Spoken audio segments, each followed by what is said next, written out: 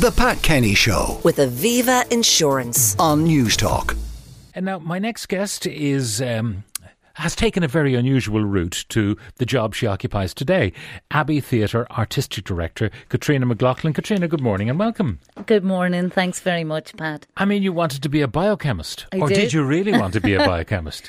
Well, I think I was always interested in biology, but no, I can't say I had a passion to be a biochemist. I had what might be described as parental guidance towards a sensible job. Something to fall back on. Exactly. Yeah. But you did qualify and did a master's, so you compounded your problem. I did, yeah. I'm nothing if not committed. So I suppose, like where I grew up in Donegal, there wasn't really any professional theatre. There was amateur theatre, and it was mostly musicals from my experience.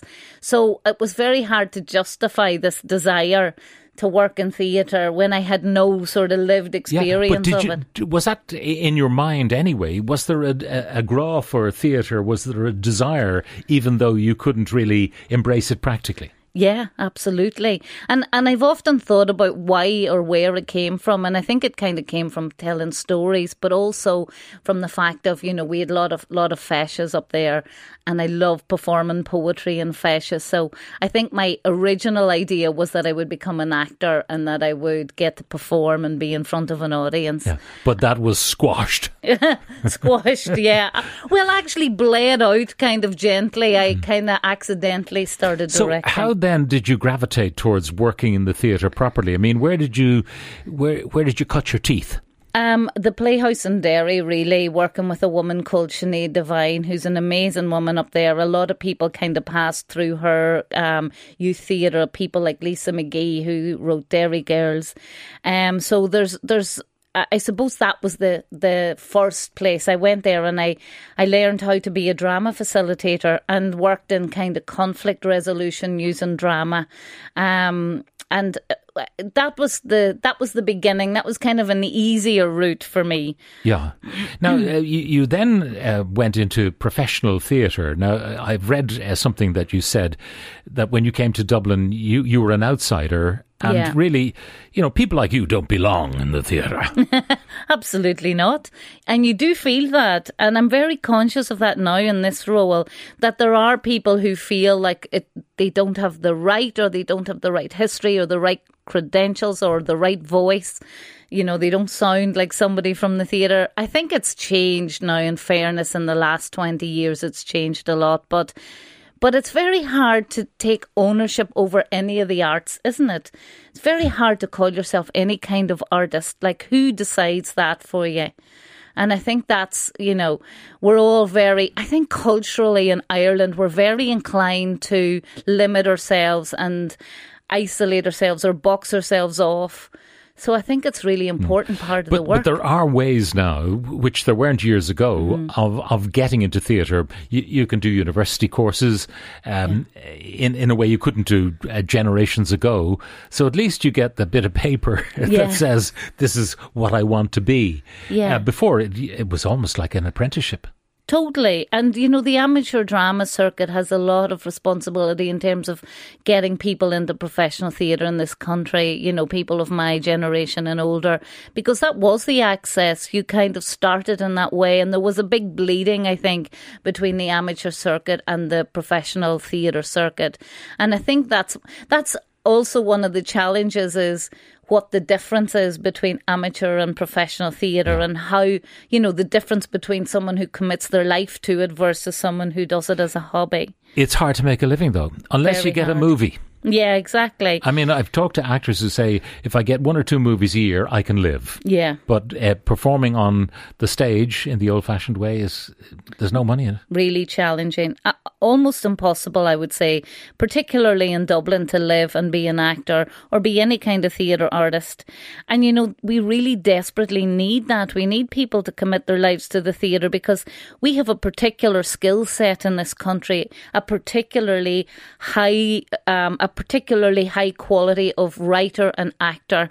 And I think it's really important we protect that, and finding a way to make them able to live in the city is kind of paramount to that. Yeah, but it applies, though, to teachers, never Does, mind of actors. course. You know, acting has always been precarious, and it's one of the gambles that people take, that maybe I'll make it big, and that'll be great, or maybe I'll be living an impoverished life. Now, you've got lots of things happening at the Abbey. What's the current programme and the summer? Yeah, I suppose the big thing at the moment in terms of the current programme is we have Ghosts on the main stage. We have a beautiful new play by Deirdre Kinahan in the Peacock that is exploring. It's Brian. It's with Brian Murray. It is, yeah, exploring. I suppose his story as a person suffering and living with Alzheimer's, but it's also a celebration of the fact he can still work and still perform, and the support that he has to enable him to do that. But we have a comedy touring the country. We have Tartuffe, which is by Frank McGuinness.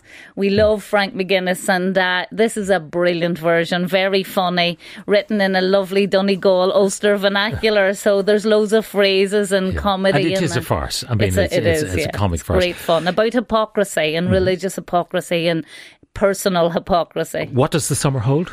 So we have, we're bringing Girl in an Altar, which is Marina Carr's new play. We co-produced that with the Kiln last year, so we're bringing that back into the Abbey, which is fantastic. And that's a really dark play, fun, but about a relationship, about how do you, I suppose a play about how do you stay in a marriage to someone you're passionately in love with, but who commits a vile act, and how do you live with that person, or can you live with that person? And then we have Every Brilliant Thing in the Peacock, which, we are announcing that tomorrow. So that is a beautiful play we had on during COVID, and not enough people got to see it. Lots of people have been asking us to bring it back. And that's a one-person show, but it is a celebration of all the brilliant things worth living for.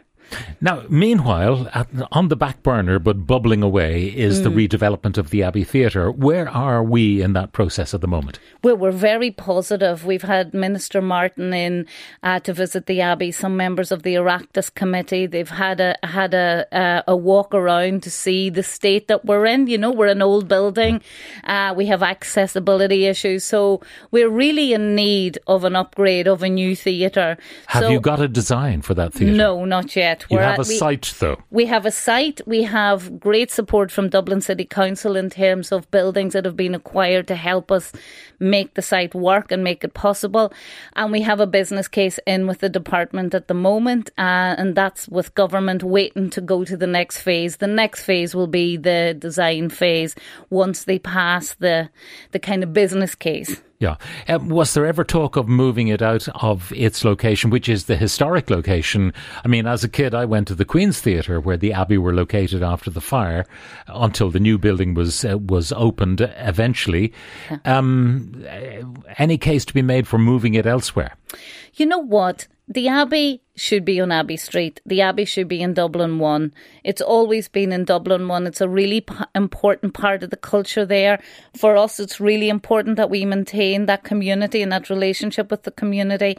And I think the city needs something like a cultural space in Dublin 1. It needs another reason to go there apart from the shop, or to, go to the brilliant Gresham or any of the hotels there. So I think it's really, really important that the Abbey stays where it is. I know there was talk of it being in the Docklands or something, but that would be a terrible loss, I think, to the area and to the site where it was originated and the impulse. And we're hoping that the redevelopment of O'Connell Street will bring more activity to the area. I mean, there was talk at one point of the Carlton Cinema being used as an Abbey, and how dramatic that would have been. Yeah, I think there's been lots of ideas. The GPO was also suggested at one point. But we have a great site there on Abbey Street. And imagine a theatre, a national theatre that kind of opens out onto the Liffey. And we have all that sort of transition coming from the rest of Europe into Dublin through the ports. And I think opening up onto the Liffey is a really important part of the new design, or at least the aspiration for the new design. Finally, Caitríona, I mean, you had these thespian ambitions and feelings. Is directing, which you do from time to time, is that enough? Oh, more than enough. Quite the challenge, let me tell you.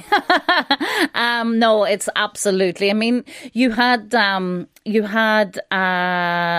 Claire on earlier talking about empathy, and I think that that's the joy of any artist is to have an opportunity to explore each other's humanity. And as a director, you get to do that on a broad scale. You get to do that in multiple characters at multiple times, and you get to talk about to an audience about what's going on in the world today. So it's an incredibly brilliant job. I'm very lucky. Caitríona McLaughlin, Abbey Theatre Artistic Director, thank you very much for joining us. And that's all we have time for. A reminder that our items from today are uploaded as podcasts, which you can listen to in the News Talk app powered by GoLoud. Just search for The Pat Kenny Show. The Pat Kenny Show. With Aviva Insurance. Weekdays at 9 a.m. on News Talk.